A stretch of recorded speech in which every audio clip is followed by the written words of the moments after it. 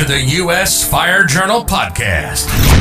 We offer views and opinions on the fire service around the world with no topic too tough to handle. Visit us at usfirejournal.com for all your fire service information. Now, here's your host, Jay. Good morning. Welcome into the podcast. Today is June 7th, 2022. I'm Jay, and today I'm going to jump right into Proby Corner, first segment of the podcast. You know, we talk a lot about, hey, what does a good Proby do? What don't they do? All these sorts of things. Well, one of the things I want to start with is before you become a probationary firefighter, it's about choosing a department, because that's important. There are great departments, there are good departments, there are average departments, and there are departments that, frankly, they suck at what they do. Thankfully, on the lower end of the spectrum, not as many. There are average, good, and great departments all over. But I want to talk about some fear here. And I want to tell you what to fear. Fear the department that doesn't train you. Seriously. If you're not training regularly, you're not learning. And as a probationary firefighter, and look, this goes all the way up, but we're talking about probies. As a probie, you can only get better through repetition. Repetition comes through training. Repetition comes through responding to calls, putting those skill sets into play. So many young firefighters are just happy to get a job that they don't think, it's great that I've got this firefighting gig. It is. I love it, want to do it, whatever. But you have to be good at it too. Nobody ever got good at firefighting looking at a book. It's just the way it is. Nobody ever got good or great at firefighting by not responding to calls. You only get better at something the more you do it. And again, we can look everywhere to see that. So fear the department that doesn't train, because here's what leadership in a department that doesn't train is telling you. We don't care. That's what they're telling you. Fear that. It's enough to get the pat on the backs and people coming around saying good job and all that. And it's good. It's good for all firefighters to hear that. They don't hear it enough in many cases. But fear the department that doesn't train. Fear the department that says, well, we've met all our obligations for this year, and you can't recall 5 separate trainings that you did. Now, the more calls you respond to and you're putting your skills into play, training's still important. It is, even for those. But, again, we go back to that repetition, building that skill level. And you're not going to do that sitting in a class for a week and only doing a little hands-on the 5th day. You're just not going to do it, guys. I mean, you're just not. You can get paperwork, that's fine. End of the day, you can burn that. That's what's going to happen to you if you think that the certification means anything outside of acknowledging that you need to learn more. It's just the way it is. So fear the department that doesn't train regularly. Fear the department that doesn't emphasize victims and fire. What do I mean by that? Well, people get into a lackadaisical mode. We all do. I don't care who you are, how motivated you are.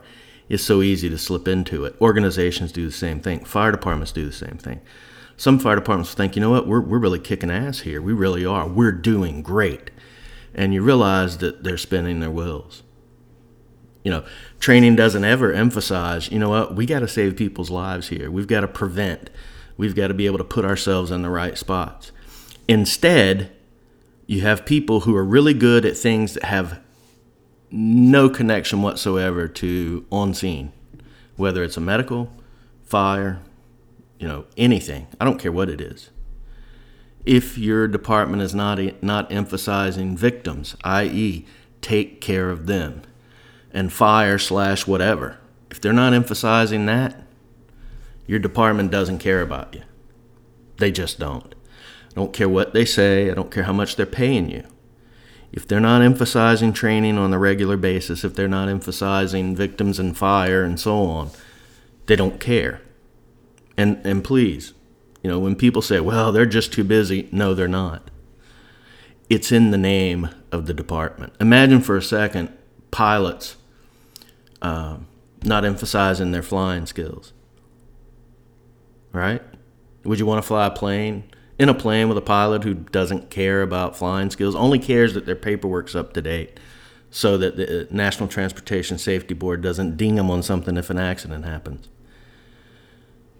That, my friends, is a recipe for failure across the board.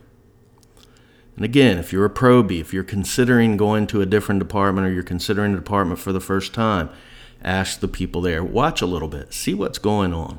You'll be shocked sometimes.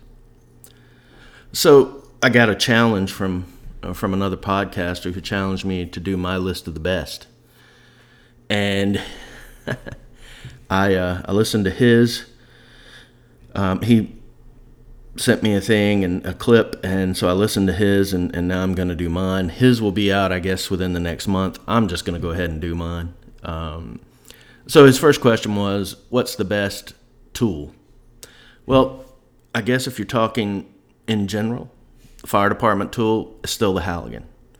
Multi-purpose. There are a million things you can do with a Halligan that, there may be other tools that can do just as good on a particular, point of forcible entry, whatever the case may be. But if I'm taking one tool, I'm taking a Halligan. I don't know whether he will agree or disagree, but the right answer is Halligan. Okay, what was his next one? What do you think? Fogstream or smooth? Smoothbore. Smoothbore every time. Fog has its applications.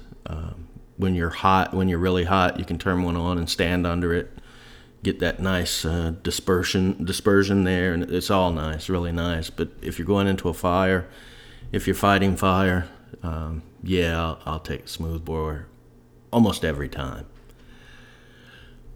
Who in my opinion is building the best rescues right now? For me, it'll be a walk-in. Always a walk-in. I like the fact that you're there with the tools. You step off the truck, you're already ready to go. And right now, I think Pierce makes probably the best heavy-duty rescue. There are others out there that are great, but we're talking about this year for 2022. I'm going with the Pierce walk-in. Best ladder truck. Well, I'm going to go a mid-mount, and there are several that manufacturers make really good mid-mounts, but again, I'm going with Pierce in this one. They're mid-mount. Well-built. They get them out of the factory to you as quick as anyone, and they withstand the test of time if they're taken care of. And that's the same with every piece of apparatus. I don't care who makes it. If you're not maintaining them, if you don't have a preventive maintenance system in place, if you don't implement one when you get that rig, it's going to have issues, no matter who builds it. Doesn't matter.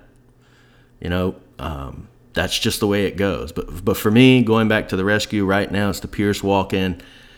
I'm always looking at others. Obviously, there's so many good ones out there, but this year I'm giving it to ladder truck, mid-mount.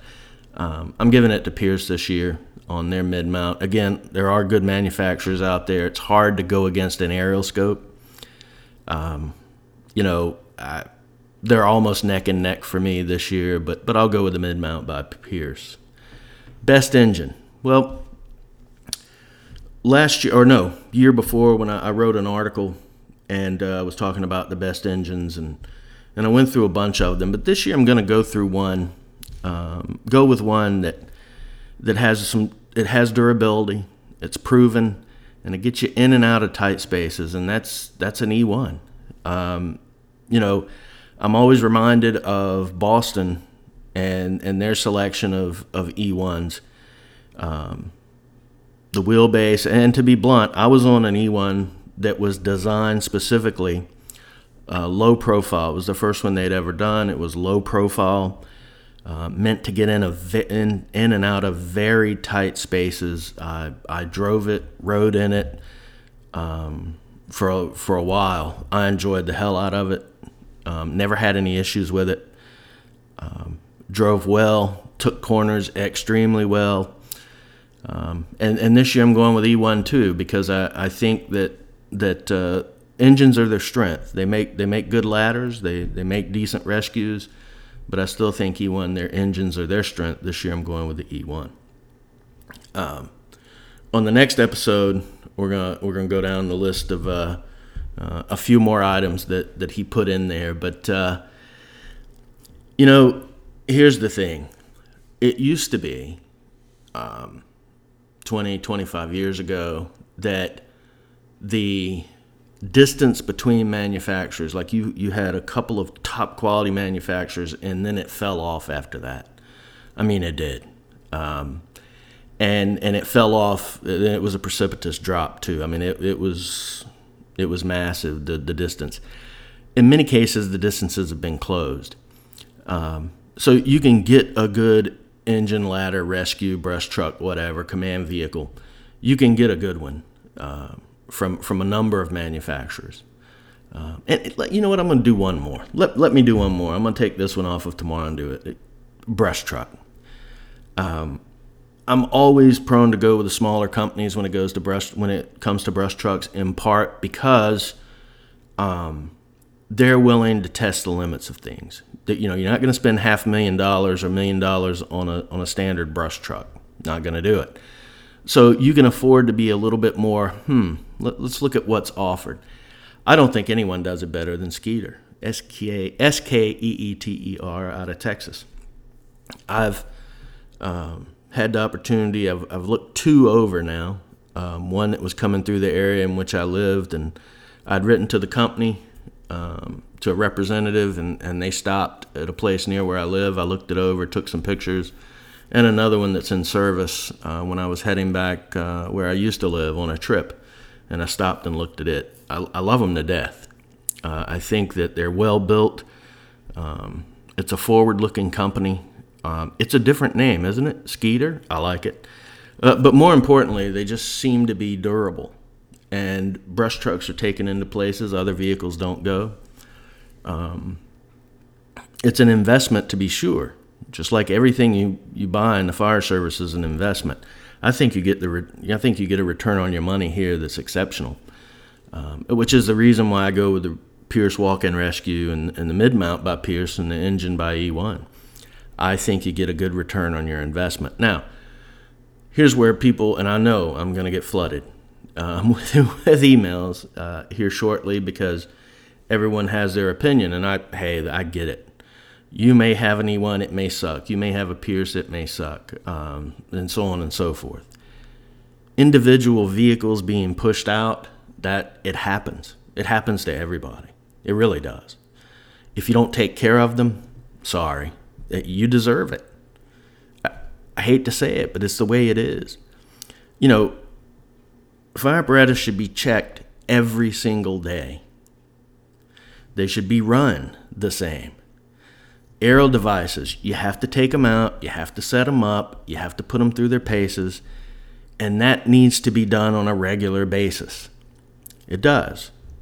You can't spend that money, park them in a bay, run them on calls, and never do anything to them and expect them to last. I know lots of representatives from companies that laugh at departments who say, yeah, well, there's something wrong with this truck again. No joke, you never took care of it. That's what happens. Apparatus are made to be utilized. If you buy a rig for a parade, if the parade's the most, the toughest duty your rig's going to go through, you know what? Oh, well, if you're not going to change the fluids, if you're not going to look at things, and this is the other thing. You watch guys who check off trucks, and in the morning, and you watch them, and I've watched them for a very long time. I've done it myself. The more thorough you are, the better it is for the apparatus, obviously for your professionalism and your future as well. But the bottom line is always this. They need to be checked off. And if they're not, bad things happen. Oh well, that's the way that goes. Part 2 of that will be on the next episode tomorrow. I want to kind of segue into some news that I think is going to be coming out pretty soon. Lawsuits, and some of them about hiring practices with respect to cronyism. No matter who you are, fire chief, fire cadet, doesn't matter. You can't promise people jobs and say you're definitely going to get a job before the process takes place. It is especially bad when you get caught doing that. It's even worse when there's paperwork and or audio that has you offering jobs. Saying, just come on over. We're going to hire you. It's hard to feel sympathetic for people who do that. There are very, whether you like it or not, there's a certain strictness to the laws with respect to hiring people. And everybody thinks everybody else is their friend when they're offering them a job. The absolute best thing to do when somebody asks you about hiring them is to say something along the lines of this: we have an open and competitive process. I urge you to apply. If that's said to everybody, man, you'll never have a problem. It's an open, which means it's open to everyone. It's competitive, which means that you're going to go with the best candidates. I urge you to apply. If they're interested, you're urging them to apply. They show interest by asking. If you tell them, oh yeah, we got a job for you over there, just put in your application, we're going to hook you up, you broke the law. You did. And it stinks. It does. But that's the way it is. You can't promise jobs to people. This isn't Uncle Buck's watermelon farm. That's a little bit different. Uncle Buck can do whatever he wants to with respect to his watermelon farm, within reason. Even Uncle Buck can only do so much. But my point is, you have to be smart about this stuff. I hate when these small-minded people think that could never happen to us because you know what? The mayor's my buddy and we're a small town and golly, and nothing can happen. Absolutely not. That is preposterous. You have to follow the law. And the people who do this are going to get bit. And I know one that's fixing to. They're fixing to get bit and they have no earthly idea. And that's unfortunate. You can't promise jobs to people. You just can't. You can't really. You shouldn't be promising anyone, even your current employees, oh yeah, you're going to get promoted. Don't worry about it. You can't do that. The best thing to say to employees that want to get promoted, I'll use the same line. It's an open and competitive process, and I urge you to apply. You can't go wrong. You really can't. It just makes sense to do it that way. Don't hint at any type of favoritism because it will come back to haunt you. It will, and it does. Finally today, I want to touch a little bit on scene safety. We see it throughout the year where people cross boundaries. They come onto scenes that they shouldn't be on to. Whether it's driving over supply hose, getting within the cordoned off area of a car accident, and whether it's on an interstate or a major secondary road, small road, doesn't matter. I saw something yesterday. This didn't involve a fire department, by the way, but it makes you think.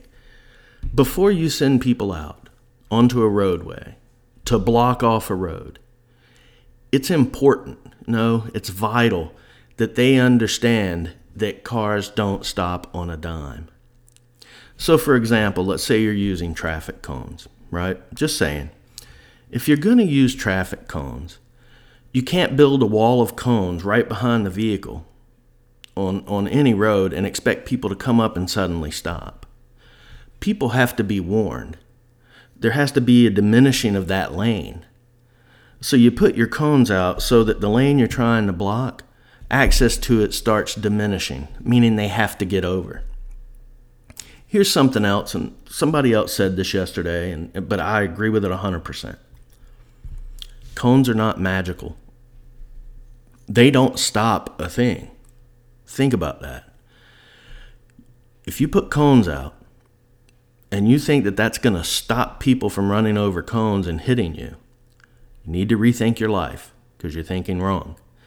The bottom line is those cones are merely a warning. They're not connected to bells. You still need to watch traffic. And if you're not watching traffic, somebody needs to be watching traffic. The best thing to do with those cones is put a vehicle between yourself and whatever you're working on. And again, this wasn't in the fire service, but it's a good lesson for everybody. Cars cause a lot of damage. We all know that. They cause damage to cars, to structures, and they cause a significant amount of damage to the human body. Think about what you're doing. That's the key. Awareness. Don't think for a second that cones will stop a vehicle. They won't. They're a warning. And about the lowest form of warning you can go. Unless you're putting out giant concrete cones, and we don't do that. So it's important, again, to think about that and to keep your eye on traffic. People don't magically stop. That's going to do it for today. We'll be back tomorrow. Until then, stay safe.